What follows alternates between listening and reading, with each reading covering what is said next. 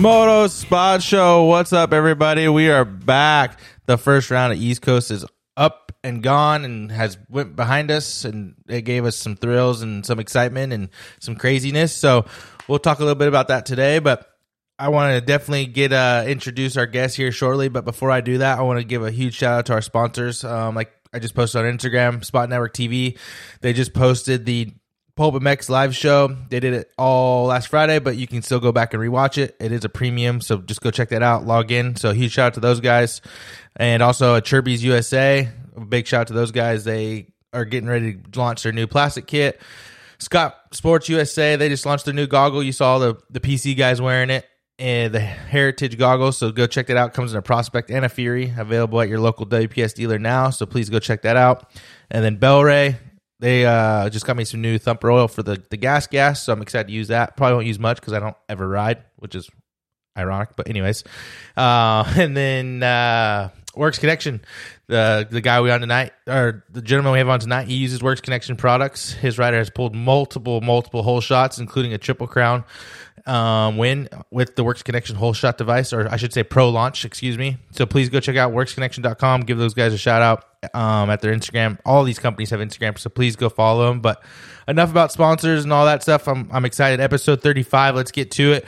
We got a guest on tonight that's been involved with just the industry for a long time. He's worked with people we've had on the show, and now he's been with one of the top riders. Now he's working with one of the top riders in the sport, that guy being Christian Craig.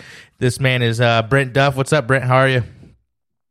Yeah, how's it going? I'm doing well. Dude, I'm doing good. It's I appreciate making the time. It's one of those things we haven't talked in a really long time. We randomly met in Vegas, I don't even know, 6 years ago, and I was like, man, like I'm trying to do this mechanic thing, and like Brent's crushing it. Like I've heard really good things about you. I was like, I'm just gonna reach out. You know, worst you can say is no, right? So I was like, let's just go for it. So I appreciate you coming on. Yes, I like being picked for stuff like this. It's cool. It's a good indication that you're doing well at your job.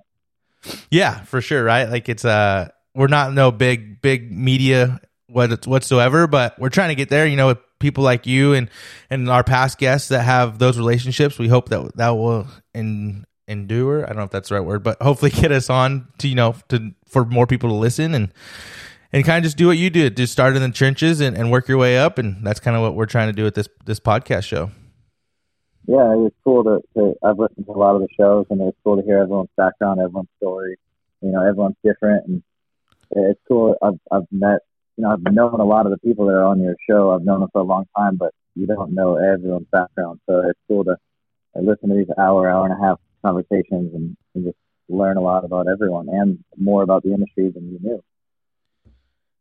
Yeah, and I would say that's probably the coolest thing, right? Is just like everybody has different stories, but it's kind of one of those same thing to where you and I were just talking off air. It's a really big industry in a sense, but it's kind of small. So it's almost like a little family. Like you guys see each other every week. You know, most of the people I've had on, you're seeing week in and week out for, I don't know, 30-something weeks out of the year. So you get to know a lot of people, but like you just said, it's one of those things to where you don't really know the complete background story and kind of what they've been through. And like you were saying earlier, and we'll get to it too, like you've kind of lived at a facility. Some of these other people we've had on, like Cameron and a couple other guys, they've kind of lived at facilities. So it's a lot of work, and a lot of people have moved. You know, you're an Iowa boy yourself, and now you're living, I believe, in Florida. So you've kind of traveled the country quite a bit. So like kind of right off the gate, you know, what's it like being in Iowa your whole life, and now you're I imagine you're in Tallahassee over at Star Racing Yamaha over there, probably close to the test track, right? Yeah, it's awesome growing up in Iowa. I was actually just having a conversation with JB about this and thinking Anaheim too, and we're both saying, man, we really appreciated growing up in Iowa, growing up in small towns, and you saw everything on TV and in the magazines, and you just looked up to it. And not that the guys in California do take it for granted, but man, I remember seeing my first pro racer, and I was a kid, but just in awe. And yeah, it's cool. I always was jealous of the kids in the South, being able to ride all the time. And we had to wait out all the snow months, but we got to ride indoors a lot. So yeah, I grew up racing, and I raced arena cross.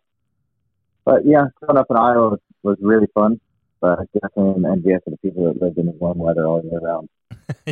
Yeah, you guys get a true, real season up there in Iowa. And I mean, JB's still pretty heavily involved. And for people that don't know, JB is Justin Brayton. And he still puts on a pretty big race, I believe, over there at Riverside. And I heard that thing's like pretty big still. Like it gets a really good turnout. Yeah, it gets bigger every year. But even before his events there, it's like Riverside Raceway in Winnipeg, that has been one of the best tracks in Iowa. Okay. So I was little. So it's been around for a hot minute. There. Yeah, I remember racing the Red Bull qualifiers there on 80s. Dang. Yeah, there's not a whole lot of those tracks around anymore. You know what I mean? No. They kind of are getting shut down, and I'm hoping that with electric stuff coming down the pipeline that we'll maybe get more tracks or more places to ride, but that's way down the road. But there's not a whole lot of tracks anymore. Like I live in Nashville now, and when I moved here, people are like, dude, like you kind of got here at the wrong time. Like back in the day, we had 6, 7, 8 tracks around here, and now there's like 2. So it's pretty crazy how that's all evolved. Yeah, some parts of the country though, a lot of tracks are reopening. So track closures, as much as you don't like to see it, there's a lot of track openings that they get celebrated, and that's a really good thing to have. Is more tracks coming. Just sometimes when they close, maybe it's just been in the family that long. It's not always a bad thing when it closes. Someone else steps up and opens another facility like Oak Ridge in Iowa. Yeah.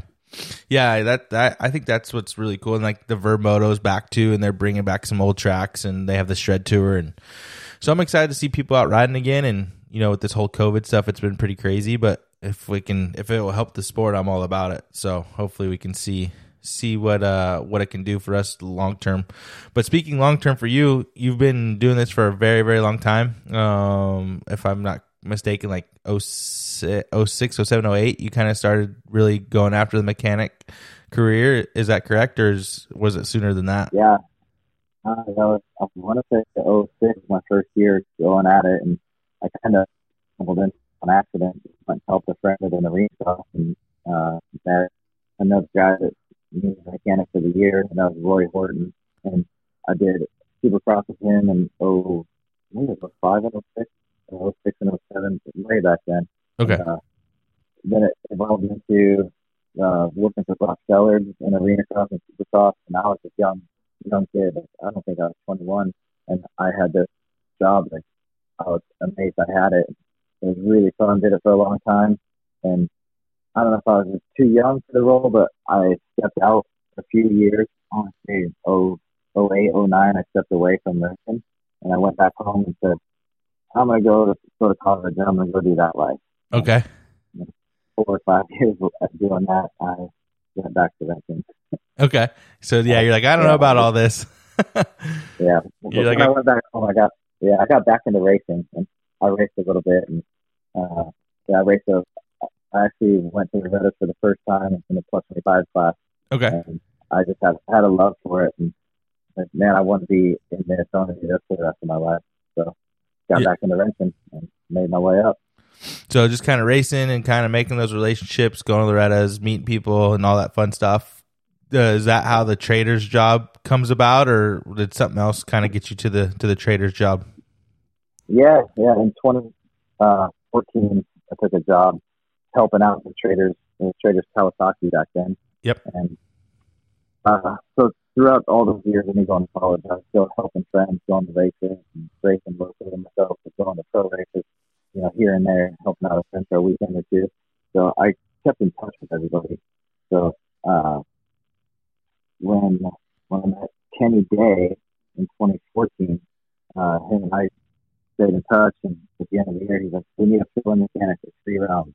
And Greg Duffy needed a mechanic. And it's funny, so my name's William Brent Duffy. I go by Brent all the time, and his name's William Greg Duffy.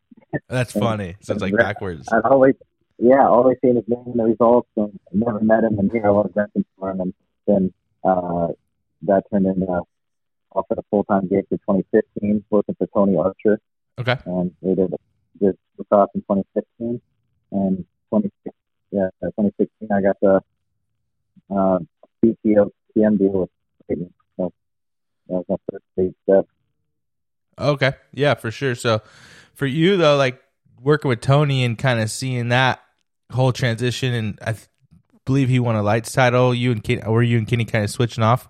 Oh, I'm not sure, but I believe when Tony won the ring cross title, Kenny was his mechanic.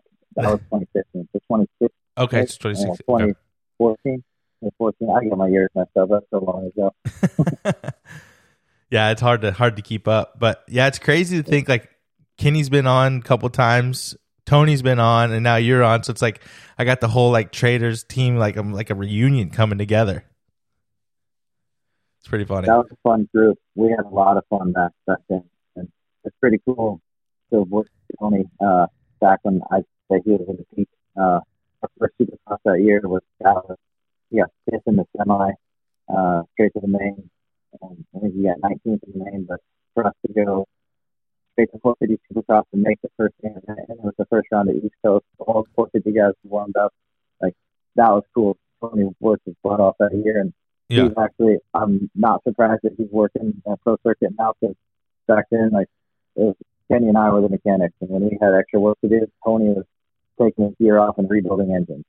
Oh, dang. So he's been, you guys have all been in the trenches for a while over there. Oh, yeah. Tony was a 450 racer and the fun mover mechanic.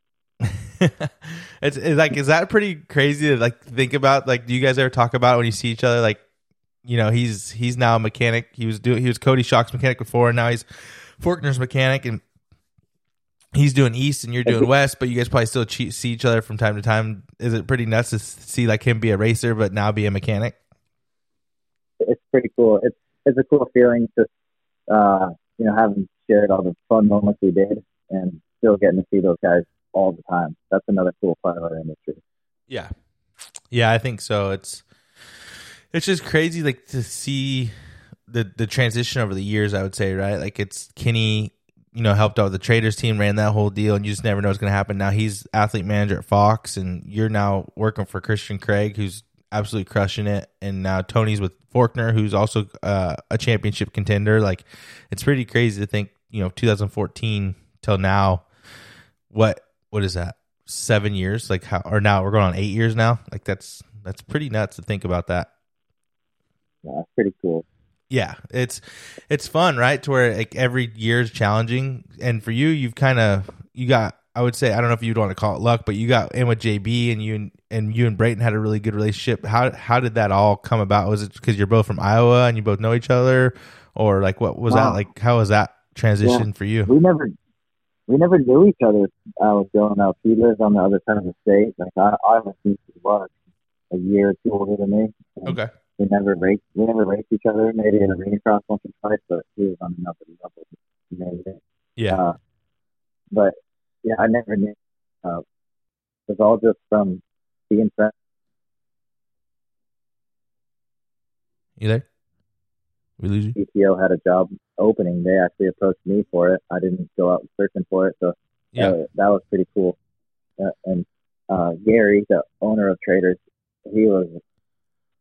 he told me, like, hey, man, this team is a stepping stone. I want riders to move up. I want the mechanics and crew. I want everyone to move up. Like, I'm in this because I want to see everyone do better. Oh, that's cool.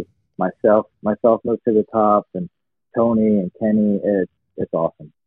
Yeah, it's cool that, guys are honest about that, right? They're like, they're not promising you the world. They're like, they're like, hey, like this is somewhere for you to learn, get some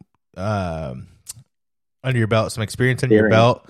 Yeah, and then go from there. So that's pretty cool. And like to think about that, right? Like a Traders team's just, budget, everything you got to save and be really tedious with what you have and kind of conserve. Then you go to factory Honda and it's like the sky's the limit. Like whatever you need, get it done. Like we don't care. Like we want to make sure that Justin's comfortable.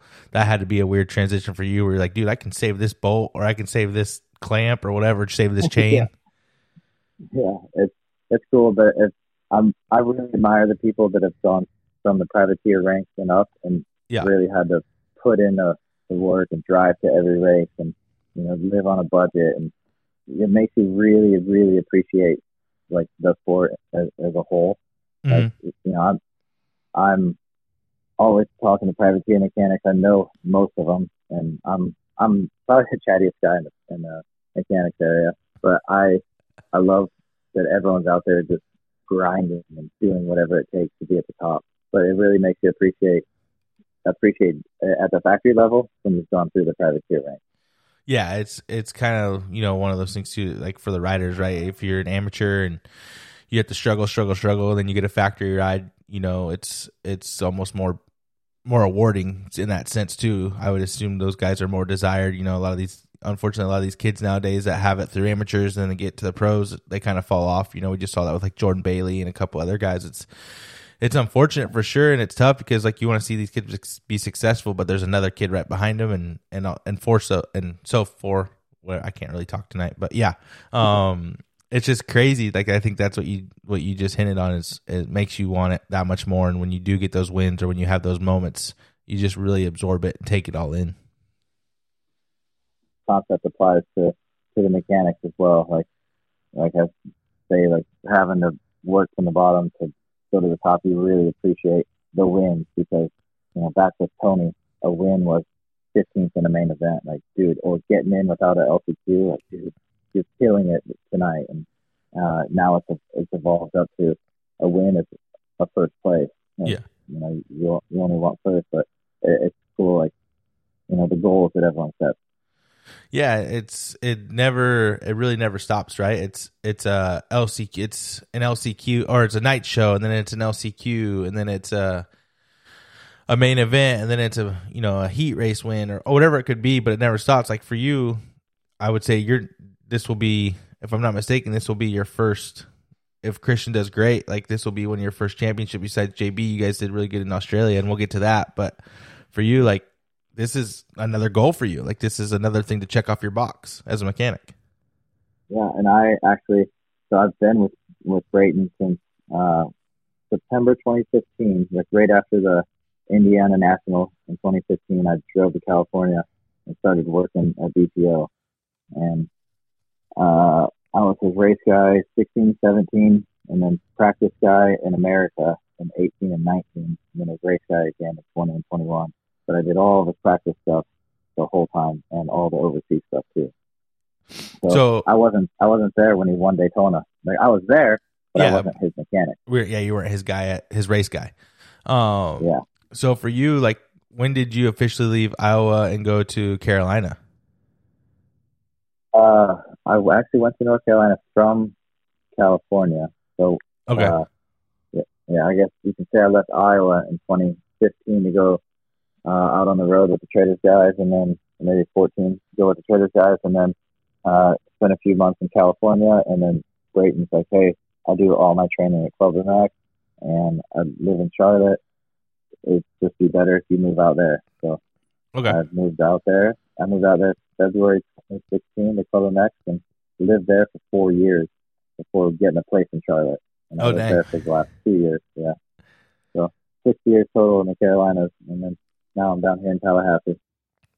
Yeah, like that. What was that like being at Club and kind of dealing with all that, and then having? I heard Phil's really a cheap guy, like real fun. But like for you, like experience had to be pretty fun to have that group of people like JB and Phil, and I imagine there's some other guys that I'm forgetting about. Maybe McAdoo.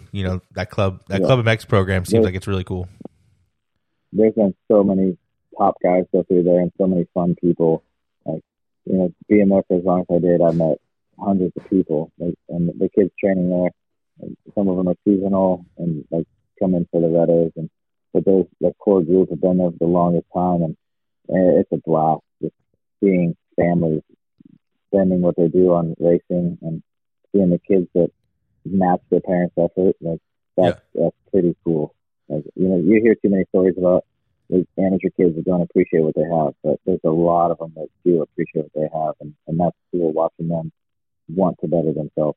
Yeah, kind of put in the work, and it makes it your job as a mechanic too. Like I know you're not really working with any of those kids, but when you if you are an amateur mechanic, you kind of appreciate that more to see a kid that's not really like taking it for granted, I would imagine.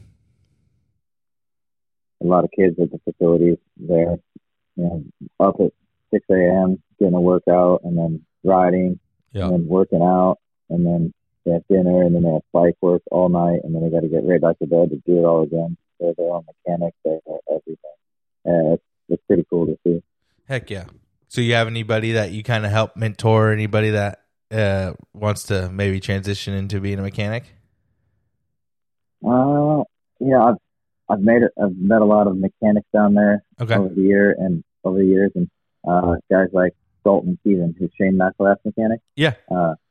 He came over there with Tanner Basso, and they were just privateer racing 250 Supercross, and I mean, he has always wanted to be the best version of himself, and I kind of took him under my wing, and he stayed there for a long time. So we just he'd come in the shop and we'd work side by side, and I'd show him what I knew, and he'd soak it up like a sponge. And he's at Rocky Mountain right now working with Shane, so That's it's awesome. pretty cool to see him get to the top. And he doesn't forget it. He always reminds me of the help back then. So that's pretty cool. Yeah, that's Kiana's brother, right?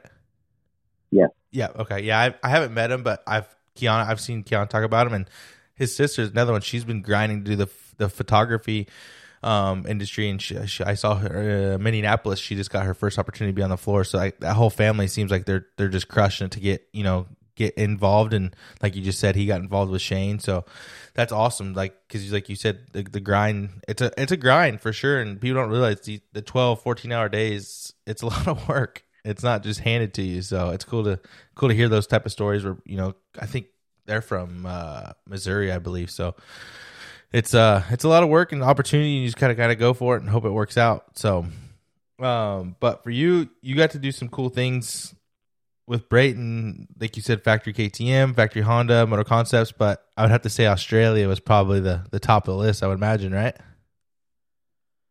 Easy answer for me. Whenever people say, "Where's the coolest place you went?" It's Australia. Yeah. And I think the coolest part about it, like we've done a lot of races in a lot of countries all around the world for a lot of years, and a lot of those are just you fly in and build a bike, race, tear the bike down, you fly out. You might get a little sightseeing here and there, but it's literally an afternoon of sightseeing, and that's it. But when we would go to Australia, we'd be there for 3 months at a time, and we got to live the life down there. It was so much fun. We stayed in a place called the Sunshine Coast. Okay. It's paradise on earth. It's so awesome, man. I actually, before I got this start, when I got the offer to come here to start, I actually called my friend in Australia and asked him if I could come work for his company. But because I was like, if I'm moving, I want to go to where I know I'm going to love it. And Australia was the first place. Like, that's where I want to move. But Yeah. that's the way the world is right now. I've definitely made the right decision coming here, but I love Australia and wanted to go back there again so bad. But and we'd be there 3 months at a time, 4 years in a row. So I spent a year of my life in Australia. Dang, that's nuts. You actually have an Australian coworker too now, right? Clout's brother? Yeah, Aaron Clout. Yeah. I met Clout a long time ago, back when they were in America, like 2011 maybe. Okay. Always kept in touch with them, and it was cool to go down there and race against them and see them again. And Luke is actually, I would say, Justin's biggest competition. Only guy that ever took the red plate from him down there. Yeah, he probably still doesn't stop giving you flack about that to this day. Probably, I imagine. Yeah, it's pretty fun. It's cool to have him on the team. He's a fun guy. What was the whole scene like, race, like, Supercross? It's get there, track walk, press conferences, media day, the whole nine. What's it like over there? Is it pretty similar, or is it real like a looser program? Is it is it just all? I know you take it serious because you want to get a championship, right? But it's Australia. So what's the in and out like over there? Yeah, as far as the competition goes, JD's always said you can't come down there not ready and just expect, because he's a race winner in America, that you're going to come dominate down there. Cause Yeah. those guys are fast. Like, their tracks are different. Like, those guys are fast. Like, he wouldn't be first qualifier all the time. He'd have to earn a lot of his wins. But them guys are fast. The tracks are probably what a futures track should be in America. Okay.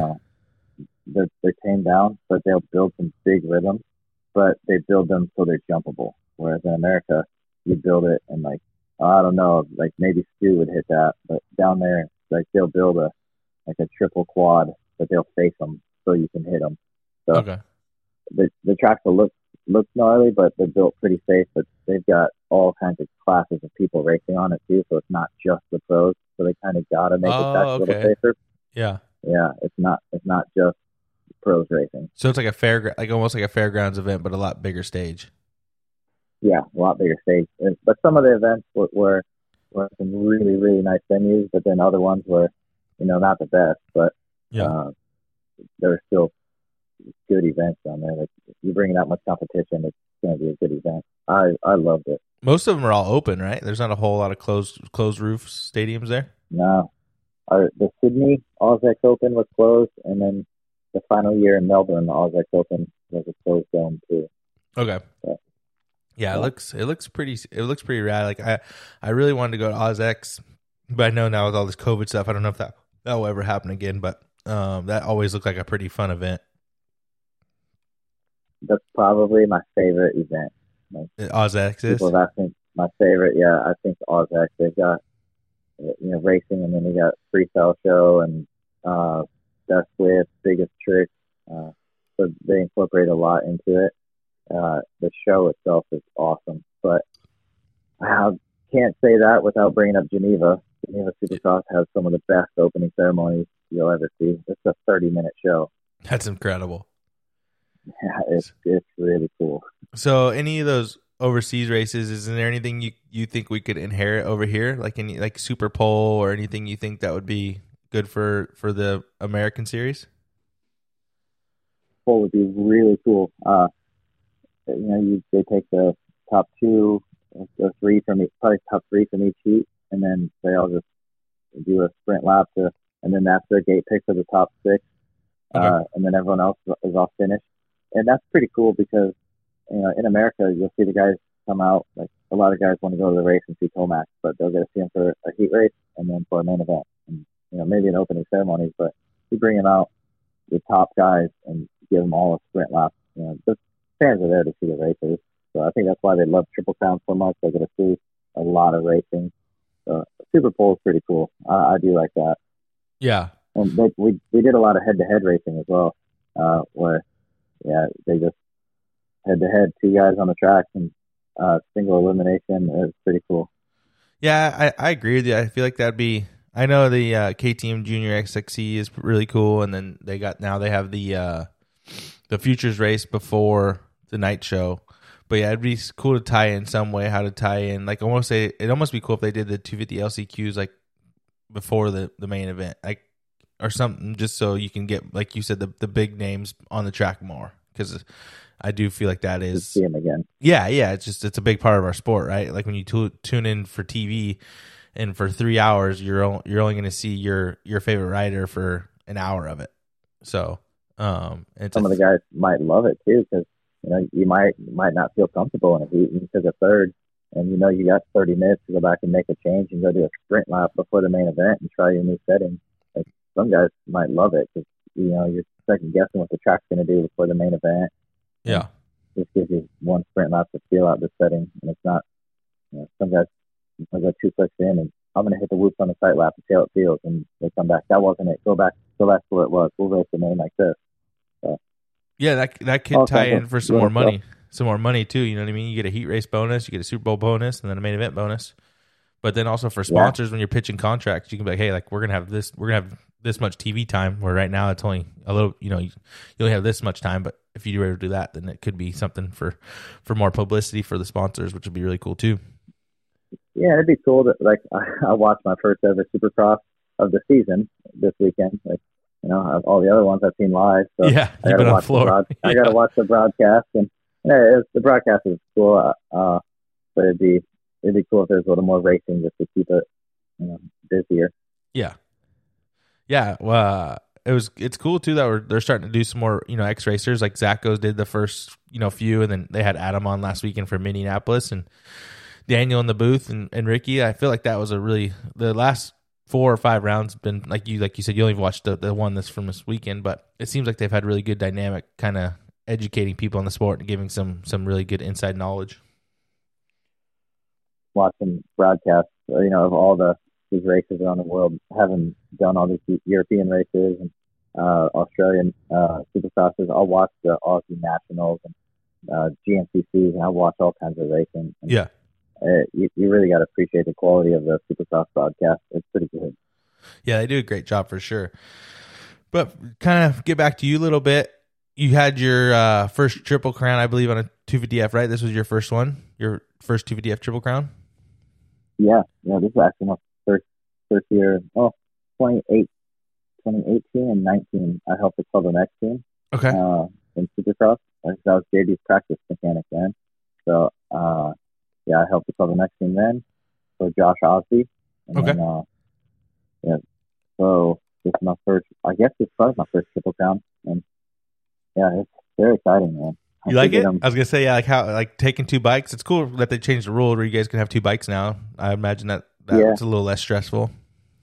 Yeah, I mean, I went through it on 450, like, so I've been used to the two bike thing.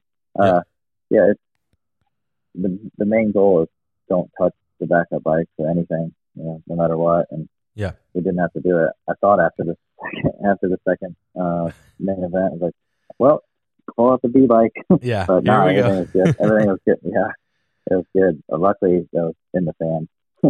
Yeah, for you, like, is there a panic at all when you see that stuff happen? Is it kind of like, hey, like just take a deep breath, kind of go back to the truck, or you kind of just waiting to see what Christian's going to do if he's going to fit? Like, of course, we watched him; he finished the race, but in your head, are you thinking worst case scenario, or you're like, hey, like just do your thing, I'm here when you need me? You kind of go to worst case scenario right off the bat, just for readiness. Like, I went San Diego first turn crash, and we went from last to third. So I knew we had the speed, but that was a 15-minute race. This was like a 10, and I was stressing when I saw him go down. But I actually, when the gate dropped, I was holding the wheel cart, so I was pushing the wheel cart out to the line, and they go underneath. I looked up at the screen, saw the crash, and instead of even looking and watching more, I went straight to the toolbox, pulled out a bunch of tools, had the stand out, had levers in my hand, like I had parts and tools in my hand, ready for a change, and they're on the headset. He's going. We went by, and luckily the bike wasn't damaged, but I was ready. Like, I had tools ready to fix whatever. It probably didn't help that he was looking down at the bike for a lap and a half. Oh, in San Diego, yeah, that was a bad one, man. But he said in that one, he picked his bike up and there was some kind of oil or coolant or liquid all over his bike dripping off. It turns out it was Mark Banks' coolant. It was pouring all over the bike. Oh, okay. Christian's bike is good. Yeah, that's awesome. I mean, there's nothing worse than that, right? When you have those situations where you're not sure and you don't want to pull in because you're thinking championship points. So for your guys' sake, it actually really worked out. But I can imagine it was probably pretty stressful when you see those situations. Have a lot of people on headsets during that race, so it was all eyes on that bike. If you see anything out of the ordinary, speak up. And, everything was good. We were definitely curious what he was looking down at, but he said he's making sure whatever that liquid is from wasn't out of his engine. Yeah, he's like, I didn't want anything bad to happen. So that's kind of. I think he's smart enough to know. Yeah, it's kind of one of those things for you two. You guys look at if there's any smoking or anything like that, or if he doesn't start jumping in rhythms. Because like when it first happened, I thought maybe it was like a broken shifter or something like that, or maybe someone punctured a hole. But there was no smoking or anything, so that's always a good sign for you guys.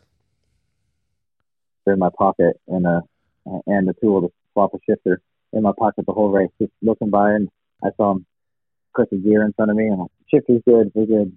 He's gonna keep moving. Like, let's go.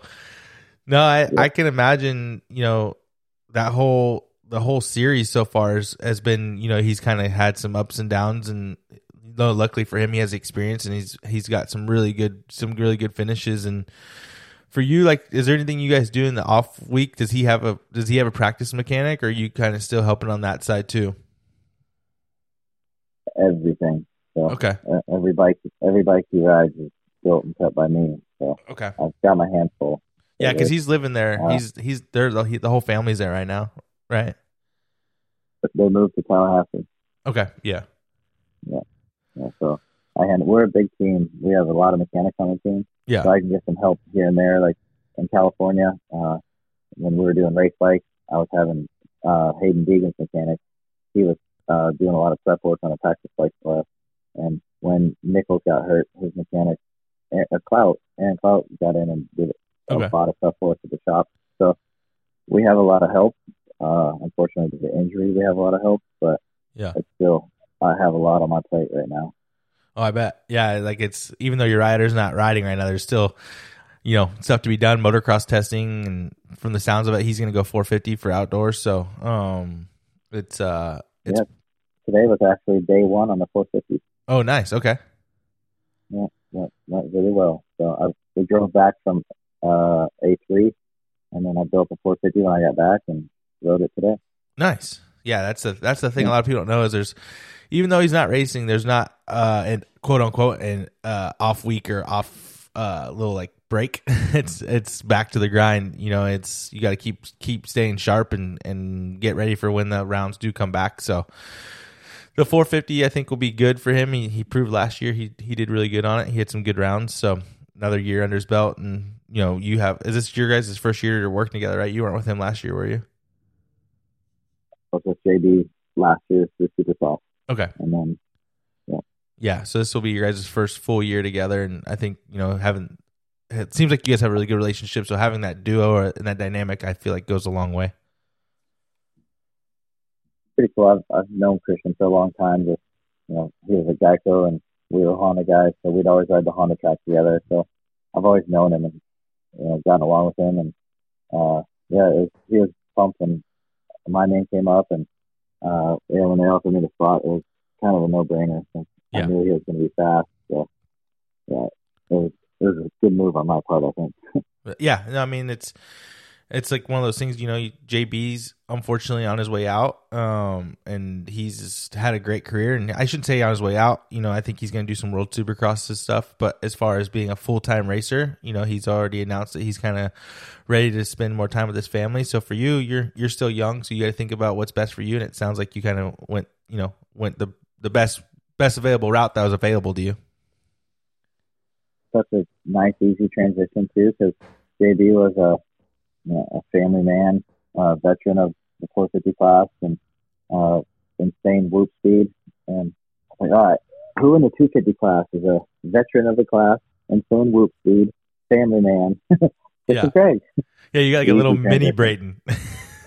yeah, it's pretty cool. Now you just they both go ahead. I said they both got a wife named Paige, so every day at the track, nothing's changed. Hey, good morning. How's Paige? How's the kids? Do you call her Paige number 2 though? That's the real question. Is she number 2? No. I'm just kidding, Paige Craig. If you listen to this, I'm just kidding. I'm sorry. But yeah, for you though, like now you just got to talk him into being the number 10 when JB's if JB doesn't use it for 2 years, you got to get Christian to go permanent 10. Ooh, that'd be sweet. Yeah, that would be cool. Be a good one. I wonder, has he talked to you about what he wants for a permanent number? He's going to be due for one after this year.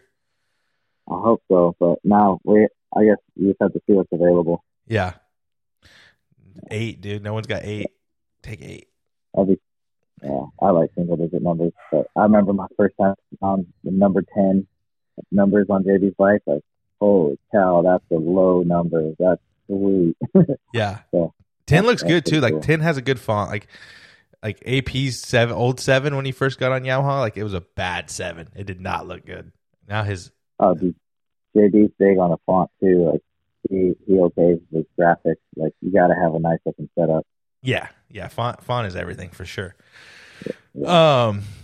KTM, Kawasaki, Yamaha, Honda. You have a favorite? One easier to work on the other?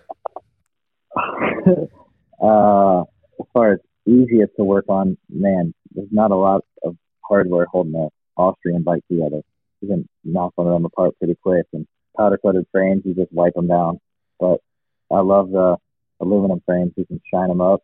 I don't mother polish them, but you go through and Scotch-Brite a lot and use the SOS pads and get a good factory shine. Yeah, you can't get that on an orange bike.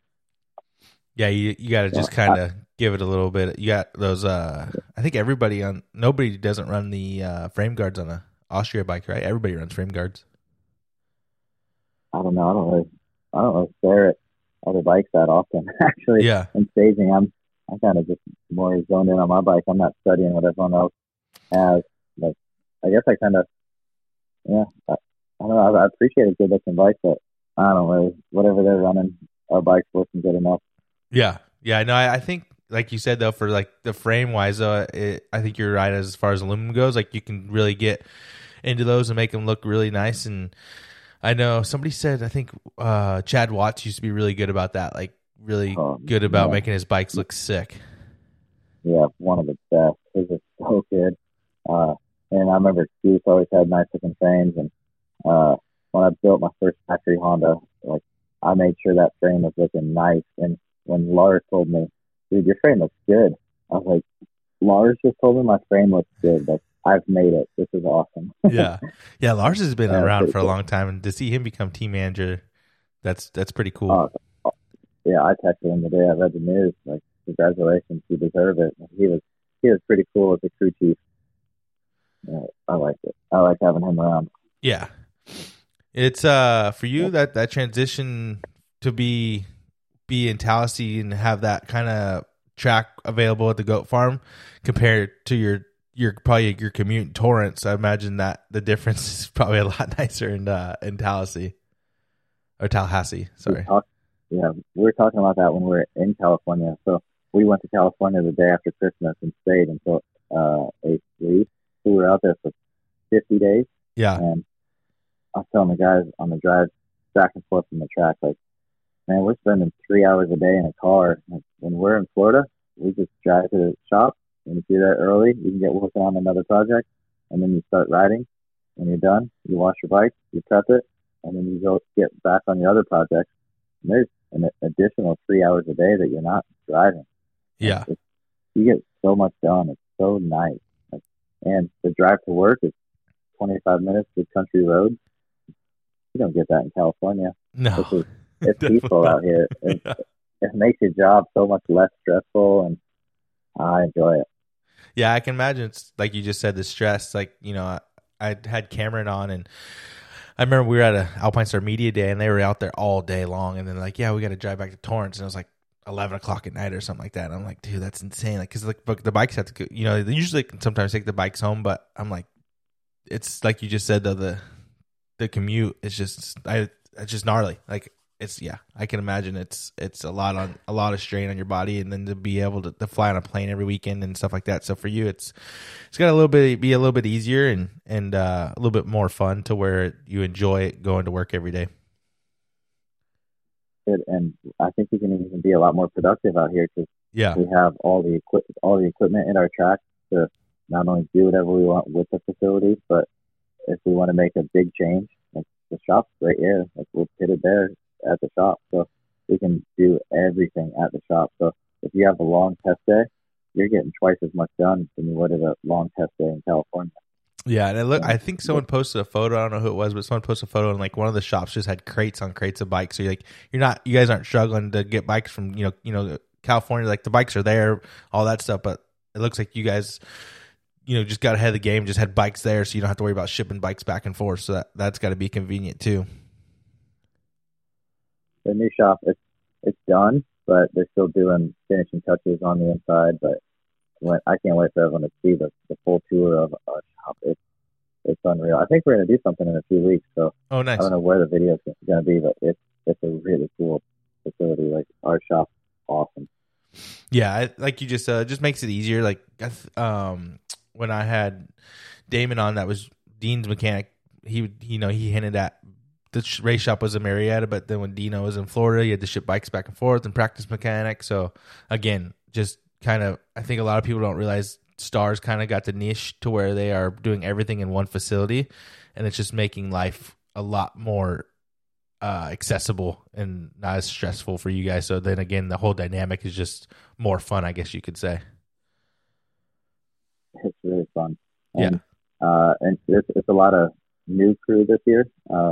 They still got a lot of the core members from last year, but it's a lot of new people, and it's cool because everyone's just so excited to be a part of Star Racing Yamaha, and everyone's happy to come to work. So Yeah. it's really fun. You've always got good vibes at the shop, and that's a big thing too. I was talking to Nate Thrasher's mechanic, Christian Kaufman. Him and I spent a lot of time together on the West Coast. Okay. And I was telling him like, man, it's awesome like having a team with people that you can get along with. That there's no drama. Everyone's happy for each other, working with each other, and that's like a big team dynamic is getting along with everyone. So Yeah, it's cool to have that here at this team. Yeah, especially when you're working with them 14 hours out of the day. It's you don't want to have a couple guys that you're like, dude, like go away. Like you want to have fun. You want to do your job and just you're all there for the same purpose, right? You're all there to ride dirt bikes and make sure the riders are safe and go for the goal of a championship. So everybody has the same goals. So, but for you, it's one of those things. Like I said, you lived at club, now you're at Tallahassee, and you've been all over the country. You've been all over the world. Do you feel like there's anything that you could have done differently, or you feel like you're kind of where you're supposed to be? I feel I'm kind of where I'm supposed to be now. Okay. Now I do.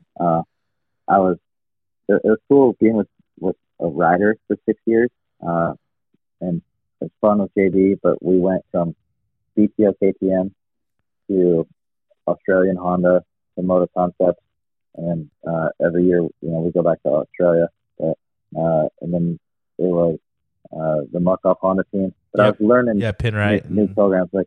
Yeah, you go to Penrite and you come to MCR, and then practice bike would be like a MCR Penrite for the summer, and then we go down to Australia and then back to MCR, and then you're always just learning different programs. And yeah, I wanted to go somewhere where I could, instead of following a rider to all these programs, just go to a program and plant my feet in it. And I think I got a long future with Star, and hopefully it's with Christian.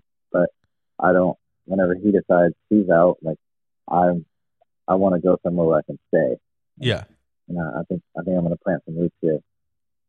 Yeah. So you feel like even when Christian's ready to move on and start his next chapter, you feel like Bobby Reagan will be like, hey, we got another guy ready for you, and you might be able to plant your feet with that rider. So it sounds like you kind of want to keep that relationship strong with Bobby and the whole Star program. It's a good crew, and it's nice to have a crew that wants to win, not a crew that wants to have fun. And it's nice to come here like, hey, we're going to enjoy this, but we're going to enjoy this because we're going to work our asses off, and then we're going to celebrate, and that's the fun part. Like, okay, I'd rather have fun celebrating the win than just having fun at the shop. Right. Yeah. I mean, it's one of those things where you don't go to work every day and not have goals, right? You want to have goals at the end of the day, and yeah, fun's cool, but fun doesn't pay the bills. You know what I mean? So, like you said, championships are the goal set. It is, and it's cool to be in a position now to actually be racing for a championship in America. Like I've gotten used to it in Australia with Justin. He won 4 of them, all 4 that we went for. He won them. And, that's pretty cool. Yeah, it's pretty cool. We went into the final round of the final All Supercross in 2019 with Luke Clout had the red plate, and you just had to beat him, and that's how we had to win, was beat him. Yeah. And Justin had never won the Ausex because they bring all the American riders down, and Justin's like, I'm going to win this race tonight. All right, so he did. He won the race. It was a Triple Crown format, and first overall and the championship. So that was a really cool one to earn. Yeah, so I'm not discrediting that one at all, but it's really cool to do it and to be racing in that position here in America. Yeah, I think it's one of those things where, like we've talked about earlier on the show, it's just you keep those goals alive. Like you said, you had your LCQs and your heat races and your mains, and it's like now you're in position to have that next box checked, and after this box is checked, then it's an outdoor one, or because you're not going to be able to go with Christian's 250 outdoor, but he's still if the guy's fast, like you can't not count him in. You know what I mean? If he gets starts, like you just never know what's going to happen with that class, and we've seen it with Cooper, or even with Ferrandis. Everybody thought Ferrandis was going to be a threat in Supercross, and he's had days where he looks really good, but he was 450 champion. So I still think with this class, you can't expect anything. There's no expectations with either 450 or even 250. So I think you guys are in a good position to have a good year for sure all the way around. Cool. And being really my first year in 250 class, I'm learning. I've always known these riders. I've always watched them, and I know a lot of the riders personally, but Yeah. I don't really know the way they race. So it's pretty cool to be standing trackside watching these riders, closely. Before, I'd be pushing up to the next practice, watching the 258 group, pushing up to the heat race, watching the 250 heat race finish up, but Yeah. our focus wasn't out there. But it's cool now. I can watch the 450 class as a fan. And that's an exciting class. Both classes are, but man, it's pretty cool. Just watching different classes now. Yeah, I think what's cool too is like I think JB kind of laid the milestone of being an older racer and still being, competitive. So I mean, like right now you got guys that are in their high 20s going for a 250 championship, and then you got guys in their their 30s, high 30s going for a 450 championship. So I think we're going to see more guys in 450s in the next 2 or 3 years that are going to be in their 30s battling for a championship, and I don't think we've ever had that before, or maybe one time or 2 times, but it's pretty cool to see these guys riding longer and having more fun and not just backing out at 26, 27 years old. I think a lot. You can see it in Eli this year. Like, our program's fun, man. And Yeah. I've heard a lot of comments on Eli's personality, and his demeanor is just different this year, and he just seems like he's having fun, and he is. Like, we all are. It's pretty cool. It's pretty relaxed over here, and I think it just kind of lets everyone can let their hair down and just go be themselves. And when you are yourself, that's when you do your best. So it's pretty sweet. Yeah, I think what's really cool is, I don't know, I could be wrong. You might know more about this, but it seems like now too the family dynamic for the riders is a lot stronger than it was 10 years ago. You didn't see, racers with 3 kids at the pits at the semi. You know what I mean? Yeah. So I feel like that whole generation too is that dynamic is changing, and it's making the riders have more fun and have that much more inspiration to go out and race every night. You still treat it like a job, but and you can bring the family and enjoy your job. And when you're looking at your kids before you go race, it motivates a lot of those guys to go out and do their best. Yeah, I really enjoy seeing that. Just them on the podium or them being right there after they win. Like, it just seems like those guys are just happy, right? Like, it's where 10 years ago, like, there's a mic right in your face right after you get off the track. Well, now you can kind of see your kid and your wife like right when you get off the track, and not have a camera or a microphone in your face right after it. Throughout the day with the kids too, like it's business all day, but I know a lot of fans have seen it walking by the pit. Jagger and Lennon like to grab tools and come up and scrape mud off the bike and what bolts can I tighten? I used to do that with JB's kids too, and his middle son Beckham. He got so strong, I saw him loosen a bolt one day. I'm like, well, your days of playing the T-handles are over. Yeah, you're like, dude, you got this. Like, Jagger's just gonna be like just a little mini. He's like, Dad. He's like, Brent didn't do that. I did that. I got, like, we're good. Yeah, it's fun. That's it's awesome. Cool that I was building Christian's 450 this weekend, and when I showed up on Saturday, Christian was out there with Jagger riding Supercross on the electric 50. Oh, that's cool. Jagger's gonna race he's gonna race the Detroit round, so they're out training right now. Oh, he's gonna do it for KTM juniors? Yeah. Oh, dude, if Christian's got him doubling the whoops, he's got the win. Like that. That's all he needs. Just have him go do whoops all day, every day. Just if he can get the double the whoops down, he's good to go. He's got the right name on the jersey to be fast in the whoops. So yeah, well, that should be all he needs. Oh God, could you imagine? Just he comes in hot, like people would lose their mind. Yeah, that's awesome.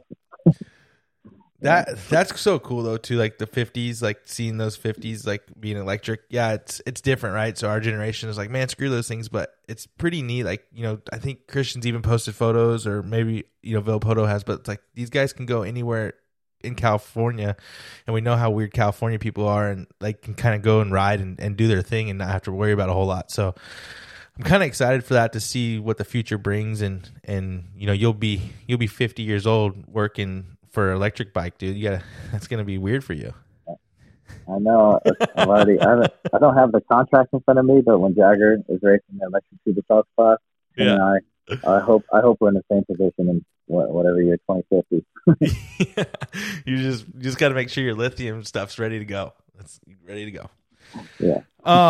We got a really cool segment. I don't know if you follow Flat Track. I know you follow a lot of racing, but I don't know if you follow Flat Track closely. There is one in Charlotte that's pretty big. But we got a gentleman named JD Beach. He helps out with our segment, and he does what we call Beach Say What. So I'm excited to have JD on this year and help with the Moto Spot Show and getting those texts over to me. JD, thank you so much. I really appreciate it. I know you're busy, and taking time out of your day to do this has been really helpful. So huge shout out to him. Please check him out on Instagram at JDBeach95. Do you know much about Flat Track at all, Brent? A little bit. I don't follow it, but I followed enough. And actually, that Flat Track event I used to live 1 mile from Charlotte Motor Speedway. So, okay. I was out of town for that event this year, but I know there's a big crash. I saw it. I did hit the wall, and that was gnarly. Nasty. Man. Did you go to the MXGP there when they had it? I was in Australia. Oh, okay. Yeah, I missed a lot. I missed a lot of really cool events when we were in Australia. We did one Red Bull Straight with them. Yeah. And then we watched all the other ones from Australia. Yeah. But I mean, you got some cool memories from Australia, so I don't think you missed out on much. Yeah, no, that's true. We were having a barbecue at my friend's house every time watching it. You're at a beautiful sunshine state, I think is what you called it, and they're at Pomona, California. I think I'd rather be where you're at. Yeah, no, I don't regret it. Yeah. All right, let's see what JD's got for you today. Let me type this in, JD. There he is. All right, so his first question for you is, do you still, he must have went back. Like, he must have done some, like, investigation work. He said, do you still have your own plane and do you still fly?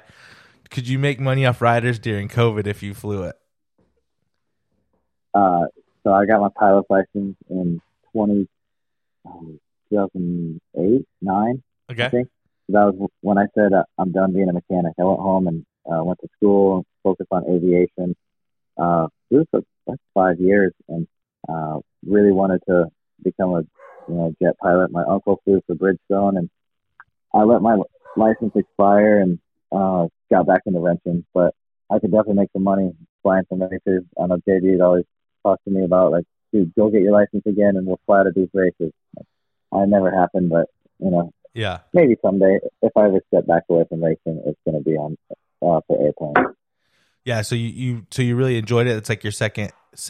No, I wouldn't say hobby because you don't do it all the time, but maybe your second like interest or Yeah, it was so much fun. Like you got to use your hands and feet when you fly, and flying is the fun part. Landing is the hard part. But if you can hand-eye coordination and it was so much fun. I loved it. I would love to do it. My dad still flies, so yeah, we still have the airplane, but okay. I don't fly it. But when I come home for Christmas and other holidays, I do go up on Christmas flights with my dad. Okay, that's cool. Yeah, it's probably a different experience. I've never flown a plane. I've been in a helicopter, and that was pretty gnarly. So, because airplanes are nothing like so. Yeah, if an engine goes out on an airplane, you can land it. If it goes out in a helicopter, yeah, you're not. But I've only been in a helicopter a couple times, but that was also in Australia when your Reeves would fly us in and out of MotoGP on a helicopter. So that's cool. So we didn't have to wait in traffic. It was really cool. Yeah, that was really odd for me to be up in a helicopter because like planes are so big, and I've never been on like a small what are they called? Vespa? Not Vespas. Cessna. Cessna. Yeah, like I've never been on a small one like that. So like I never experienced that before. But being in a helicopter when there's only 3 people, like it's pretty gnarly. Yeah, so fun. Let's see. His next one for you is, what's your go-to bolt or nut to check on the bike when you are nervous before a race and know it's tight? So you probably have like a checklist, or is there anything like you're like, man, I just anything that gives you anxiety before Christian goes out? I don't know why, but I'm always the guy like sitting on the starting line, looking, counting threads on my rear axle. Like, yeah, no, that's good. I'm like, man, how bad would it be if your rear wheel? And I'm looking at it, no, it's tight. And whenever I ask other mechanics about it, you guys ever freak out about this? They're like, oh my gosh, you do it too. So I think everyone up there, our heart rate starts going like, did I triple check that? Oh, I only double checked that. Oh man. Yeah. But I don't have anything that really stresses me out, but I check sprocket bolts religiously. If you were to pull in and I had a 5-second pit stop, I'm hitting sprocket bolts. Okay. Yeah, I think Tony might have said the same thing. Like rear axle nut was one of his. Like he's always kind of looking at that, checking it. Or maybe it was Cody. I But, can't remember. But yeah, I feel like you're the second person to say the axle nut is a big one. But sprocket bolts, I need to do a better job of checking those because it. oh, dude, yeah, you can't overlook that one. Yeah, I kind of just tight. Like I got new wheels and I texted my wheel builder. I'm like, hey, like what's the torque spec on these? He's like tight AF. I'm like, okay, makes sense. Nice. So, after a few years working with Brayton, did he try to make sure you would go to a team before he switched teams?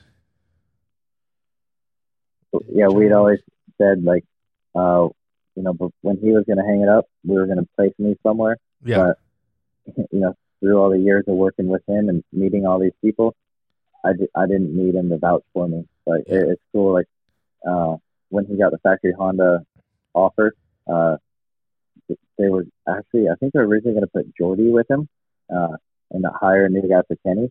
And then when Jordy chose Kenny, Honda said, "Well, Justin, who would you prefer?" And he said, "I want to bring Brent with me." So yeah, that was pretty cool. He always made sure I was taken care of. that's awesome. Heck yeah, Yeah. like that had to be a pretty cool experience, just being able to work for a factory team. I mean, you're on a factory team now, but that had to be your first factory team. Like Honda is just such a big, they're so iconic. You know what I mean? So like that had to be kind of one of those things where you're like, I don't know if you would tell yourself you made it, but you'd almost be like, holy shit, this is real. No, you can say you made it. Okay. When you I didn't know. I definitely, that's definitely what I said. Like, wow. I walked out that day and it was like, JB, I just signed a factory Honda contract. He's like, me too. Like, that's so cool. Like, even in his position, like, Yeah. that's unreal. That's awesome. Yeah, it's just it's almost like Ferrari and the F1, right? Like it's just one of those things to where like it's just so iconic, and to be able to put that red shirt on and then be under that semi, it's pretty cool. Like there's a lot of history there, and I've never been into that building, but I know there's a lot of cool stuff in that building. That's a pretty cool spot. Like, yeah, factory Honda was really fun.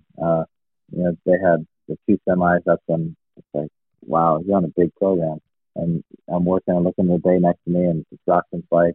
It's it's kind of same deal here. It's just working around people that want to be the best. It makes you, and you just send me the best version of yourself. Even now, like my work day, Yeah. space is the bike across from me is Dylan Solandis. Next to him, Eli Tomac. Next to him is Justin Cooper.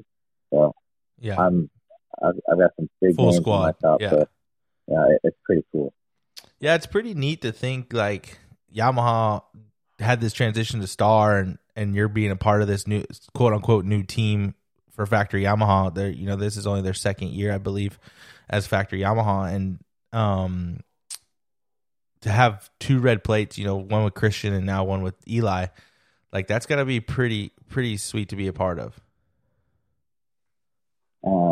Some people I know were thinking, oh, with that move from California to Florida, it might be tough for them to get their stuff in order. Yeah. But nah, it's been easy. Not easy, but it's worked really well. Like going off without a hitch. That's awesome. So JD's his next one for you is after a few years working with Brayton. Or no, sorry, we just asked that one. Weirdest thing to get used to working on the Yamaha after working on Hondas for so long. Well, every time you get a new bike, even if it's just a new model of the same bike, the wire harness, they always do something different. So Yeah. That's always something you got to learn. And once you get it down, second or third week, you're like, wow, why was I even confused by this? But there's a lot of connectors, and this has to go over this has to go under that. There's bikes are always built differently, but even going from team to team, the same bike, like with the Honda, the same bike is built different at factory Honda versus MCR. So even here, the way that other people might build a Yamaha, Star has their certain way that they do it. So just getting used to their system. Yeah. I'm used to doing things a certain way, so you come around, like even with as simple as my torque wrench, I've always done Newton meters. And I came to this team and they gave me everything in foot pounds. And I said, all right, I'm going to convert this. I said, nope. Everyone here talks in foot pounds, so no one gets confused. Gotcha. Okay. Okay. Let's get used to that. So little stuff like that. Yeah, that was one thing I was wondering too. You know, like we see the Supercross of Science every week, right? And they talk about how easy it is to go over and get parts designed and do that. Is that kind of the same situation for you guys with you now in Tallahassee? Like, do you guys have a CNC machine where you can kind of do some stuff, or does everything have to go through corporate Yamaha and Cypress? It's not hard to get. You don't have to jump through any hoops to go through Yamaha to get a part made. Yeah. Like they kind of got full trust in the STAR program. So like the water pumps on our 250S this year, we needed mounts and brackets for them. So they made them in their machine shop and the CNC machine. And, no questions. Just the 450 guys hopped in and made a bunch of them in California and sent them over. So even though the 250, 450 team are actually different teams, we all work together. So getting parts made isn't really that hard. You just send over what you want, and people are more than willing to jump up and help. That's awesome. That makes your guys' life a lot easier for sure. Yeah. He wants to know, what's the best pit board message? The best pit board message, probably the one I gave at A3 on the final lap, plus 25 seconds. Wow. That's pretty sick. Yeah, that's a pretty cool one to write. I also writing 4-time champ in Australia for JB. That was a pretty cool one. I wrote first year champ, and second year 2X champ, third year 3-time champ. And to do that every year, that was pretty cool. You always want to write that one. What about when you see breathe with no E at the end? Do you do that sometimes, or do you laugh when you see that? You got a breath. That's funny. I like it. Actually, you don't see it too often. I think a lot of people have been criticized on that enough that they can figure it out now. But you still get a chuckle when you see it. Yeah, that's awesome. It's funny though too, because a lot of times you're in I've only done mechanicking for a couple people and nothing like your stage and all. When I say mechanic, I do the pit board, air filter, and wash. It's nothing crazy. But you kind of catch yourself writing stuff, and you're like, oh shit! And then you scribble it out, and then you're like, okay, I'm gonna write this. The next thing you know, they're coming around. The laps go by pretty quick when you're down there in pit lane. They kind of sneak up on you. Especially if your lap times are under a minute, you kind of run out of stuff to write. Yeah. I'm just gonna keep them just write breathe and lap times, and then if anything's happening, someone. If he's stuck in the lead or if he's getting caught, just keeping him aware. The pitboard message is pretty fun, and it's cool. You can tell when the riders look at you. If you see the whites of their eyes, okay, he looked at it. Christian, he opens his eyes up really wide when he looks at the pitboard, so I can always tell if he looks at it or not. Where JB, I'd be like, he didn't look one time, and then he'll be like, hey, how come you told me 7 laps and it was 9 laps to go? Oh, you saw that? Yeah, you're like, damn it. Yeah. All right. Have you had any of those guys be picky about what you write? I know some guys are I want to know how many laps are left. I want to know lap times. Or has JB or anybody or even Christian, has anybody been kind of okay, I need you to write at least lap times quite a bit, or I need to know what position I'm in or whatever it might be? Yeah, it's pretty much just lap times.